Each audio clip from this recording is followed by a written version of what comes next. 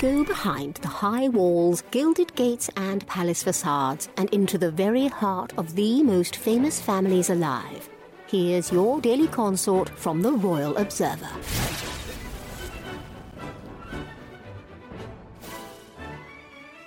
After leaving the UK in 2020, Meghan Markle and Prince Harry settled into a $14.65 million mansion, but could the partners afford their new zip code at the time? Obviously they had money. But they needed serious money for a proper roof over their heads and security, the Endgame author said in an interview. The royal commentator later claimed the streaming platform hoped the Duke and Duchess of Sussex would produce extraordinary projects. It was the middle of a pandemic, of course, you're going to sign the deals. But ultimately Spotify were looking for headline-grabbing, media-stirring content, and that's not the direction that the couple wanted to go in, so it fell apart, he continued. Although the American-based royals didn't want to create podcasts aligned with Spotify's vision, Scobie assumed the duo had limited options once they left the monarchy. I'd imagine the couple knew at the start that's what Spotify wanted from them, but the money was on the table and they were in a desperate place, he added. This wouldn't be the first time the Sussexes' finances made headlines, as Meghan admitted to being stressed out about how they would be able to afford their residence.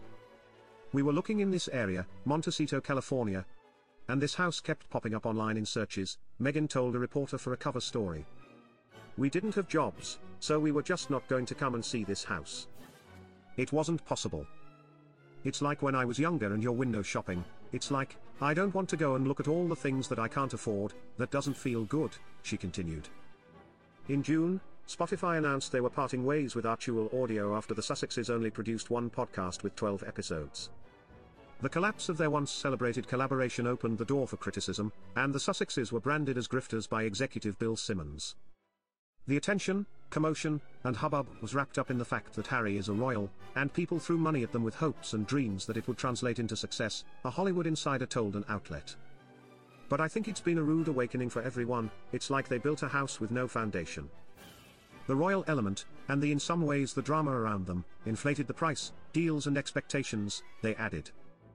Meghan's audio series, Archetypes, received several industry awards, but media professionals questioned her relatability. What works in podcasting is authenticity and intimacy and revealing things either about yourself or about a topic that says something that listeners haven't really thought about, an anonymous executive told People. None of that happened. And Meghan wasn't prepared to do that, because she lives an incredibly guarded life. Scobie spoke to The Independent. Meghan spoke to The Cut. Sources spoke to People.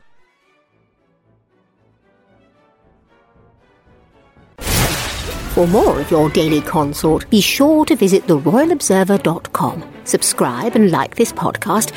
Oh, and keep calm and carry on.